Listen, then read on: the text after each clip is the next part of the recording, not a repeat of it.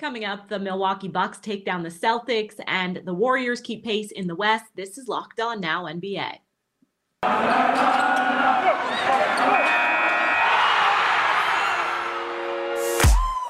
The biggest games, the best performances, expert analysis. You are Locked On Now.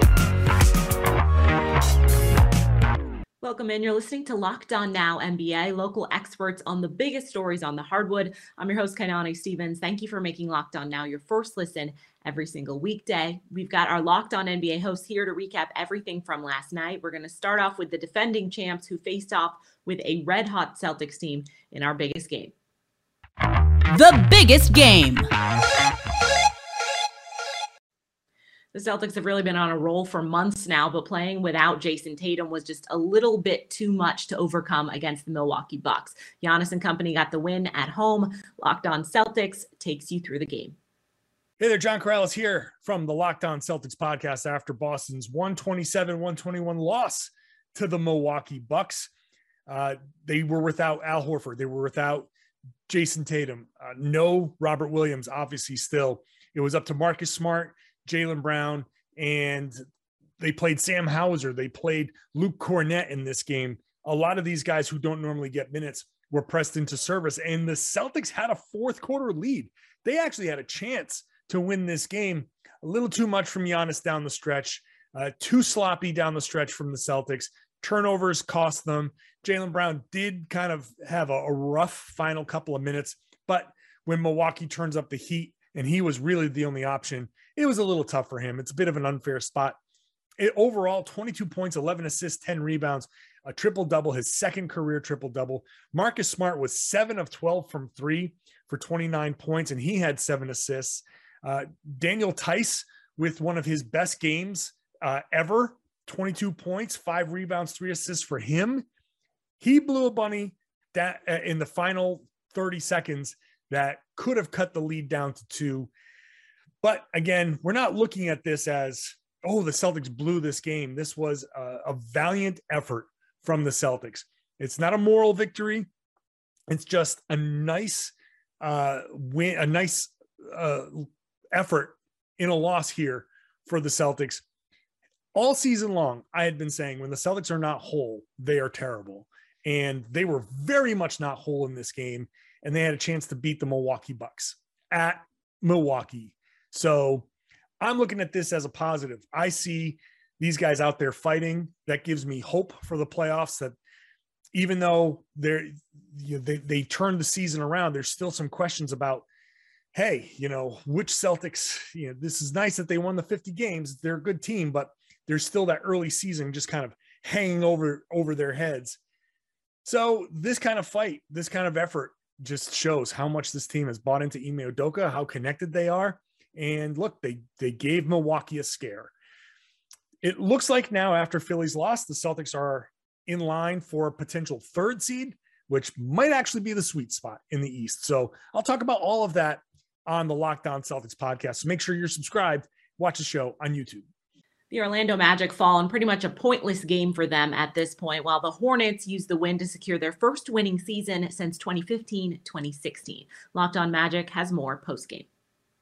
This is Philip Rossman, the host of Locked On Magic. There's just one more game to go for the Orlando Magic as they fall to the Charlotte Hornets 128-101. That's what this game is. Mo Bamba left the game early with a sprained ankle. Jalen Suggs, Marco Fultz on minute restrictions. Jalen Suggs appeared to tweak something, probably his ankle as well, in the first quarter. Really, the only positive takeaway is that the Magic did play well when Marco Fultz was on the floor. They were ahead before their starters cycled out of the game in the first quarter. And that's all I got, because this was a very meaningless game for the Magic and a game that meant a lot to Charlotte. Charlotte played it. Orlando didn't put up a lot of resistance, and we got one more of these things to go before we hit the required 82 games for the season. That's all there is to it. There was a little bit of a fight in the fourth quarter when Jalen McDaniels wrapped up R.J. Hampton. Robin Lopez, Admiral Schofield were ejected for escalating the situation. That's about the only thing that happened. Maybe some frustration is boiling over for the Magic, but just one more game to go. One more game to go. Well, a lot more coming up on Locked On Magic later on. Until then, this has been Philip Rossman-Wright. We saw a potential playoff preview between the 76ers and Raptors on Thursday night. The Raptors ran away with it, and Locked On Raptors says that this should scare 76ers fans come playoff time.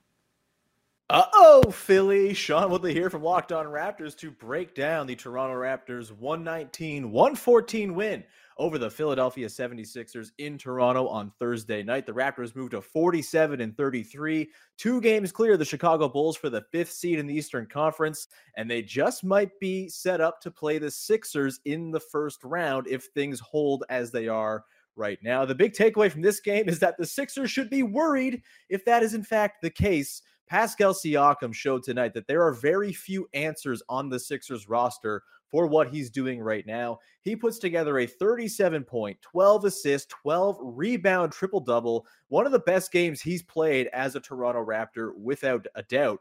And he just relentlessly punished any matchup that he could find. Tobias Harris, no chance. Danny Green, nope. Tyrese Maxey, Georges Niang, James Harden, both completely lost. Even Joel Embiid had a really difficult time with Pascal Siakam's delicate footwork in the paint, his playmaking, his dump-off passes, his kickouts. It was an incredible performance from Siakam, who continues to play at a very clear all-NBA level. And at this point, it'll be a borderline travesty if he doesn't make one of the all-NBA teams and someone like, LeBron James and his 57 games played gets on there for a team that didn't even make the Western Conference play-in. That's a story for another day. We will examine Pascal Siakam's all-NBA case and so much more on tomorrow's episode of Locked On Raptors. Be sure to tune in. The Timberwolves not going quietly into the postseason. A monster night from Anthony Edwards is his career high, and Locked On Wolves recaps the postseason impact this one will have for Minnesota. Ben Beacon with Locked On Wolves here. The Timberwolves held on to beat the Spurs on Thursday night by 6 in a game that really shouldn't have been that close, behind a career high 49 points from Anthony Edwards, at least for the moment. The Timberwolves are clinging to hope of the 6th seed in the Western Conference. Denver is leading Memphis late. But at the moment, the Wolves are still in play, or the 6th seed is still in play for Minnesota. Ant scored 49. He had 6 made threes, 14 free throw attempts in this game, 8 assists, 6 rebounds. He spent the final couple of minutes just gunning three-pointers to try and get to that career high, which he eventually did at the free throw line. 21 and 13 from Cat, and a solid performance for him. But foul trouble again, some questionable officiating, and a lot of complaints from the Timberwolves on the way that Towns was officiated. D'Angelo Russell missed the game with hamstring soreness. This was all about Ant and Cat, and they did not disappoint. The Timberwolves half-court defense was solid, even though they gave up 121 points. We're going to break down what the issues were in this game, but also celebrate Anthony Edwards' career-high night here at Locked On Wolves. Make sure you subscribe to Locked On Wolves for all things Timberwolves. The Lakers have nothing left to play for after being eliminated from the postseason earlier this week, and it definitely showed last night. Locked On Lakers has the postmortem. Hey everyone, this is Brian Kamenetsky, co-host of Locked On Lakers. The Lakers continue to lose, even though they're already eliminated from the playoffs. 128-112, the final score up in San Francisco against the Warriors. The Lakers, no LeBron, no Anthony Davis, no Russell Westbrook, no Carmelo Anthony. They play an energetic game, down a lot of talent. Talen Horton-Tucker, 40 points, a career high. So that is definitely a positive for the Lakers. But what exactly do you do with that if you're a Lakers fan and if you're Lakers management trying to figure out what exactly his role might be going forward or what his trade value would be? That is a big topic of discussion that we'll get into for tomorrow's show. Make sure you tune into Locked On Lakers to check it out. The Warriors took advantage and helped improve their playoff positioning against the Lakers team that didn't have much to play for. Locked On Warriors breaks down the win and the postseason implications. Cyrus Sotz is here with your Locked On Now Warriors recap. The Golden State Warriors played their last home game of the regular season at Chase Center against the downtrodden Los Angeles Lakers, who were without their 3 biggest stars in LeBron James, Russell Westbrook, and Anthony Davis. The Warriors were down 81-78 halfway through the third quarter before an Andrew Wiggins 3 started a 50-31 run that resulted in a 128-112 victory for the Warriors. They had 6 players in double figures, led by Klay Thompson, who scored 33 points on 12 of 22 shooting, including 6 of 10 from 3. Klay starting to look like his old self, playing, in my opinion, his best defense of the year tonight while looking solid offensively. Jordan Poole's streak of 20-plus point games was snapped tonight. Poole finished the game with 19 points. But again, the streak ends at 17 games. Poole, meanwhile, continuing to make his case for the Most Improved Player award. With the win, the Warriors improved to 51-29 on the year, maintaining a 1-game lead over the Dallas Mavericks for the 3 seed. With just 2 games left to play, the Warriors finished the season on the road Saturday at San Antonio before finishing the season Sunday at New Orleans before playoff preparations formally begin. If the season ended today, the Warriors would play the 6th-seeded Denver Nuggets, who are a game back of the Utah Jazz in the loss column. I'm breaking all of this down on tomorrow's Locked On Warriors with Hall of Famer and Warriors legend Rick Barry joining me. Follow me, Cyrus Sotz, is on Twitter at DogSurfRoadshow, and this program on Twitter at Locked On Dubs. That's going to do it for this edition of Locked On Now NBA. Thank you for making Locked On Now your first listen every single weekday. Make sure you check out Locked On NBA and your team's Locked On podcast. I'm Kainani Stevens. This has been Locked On Now.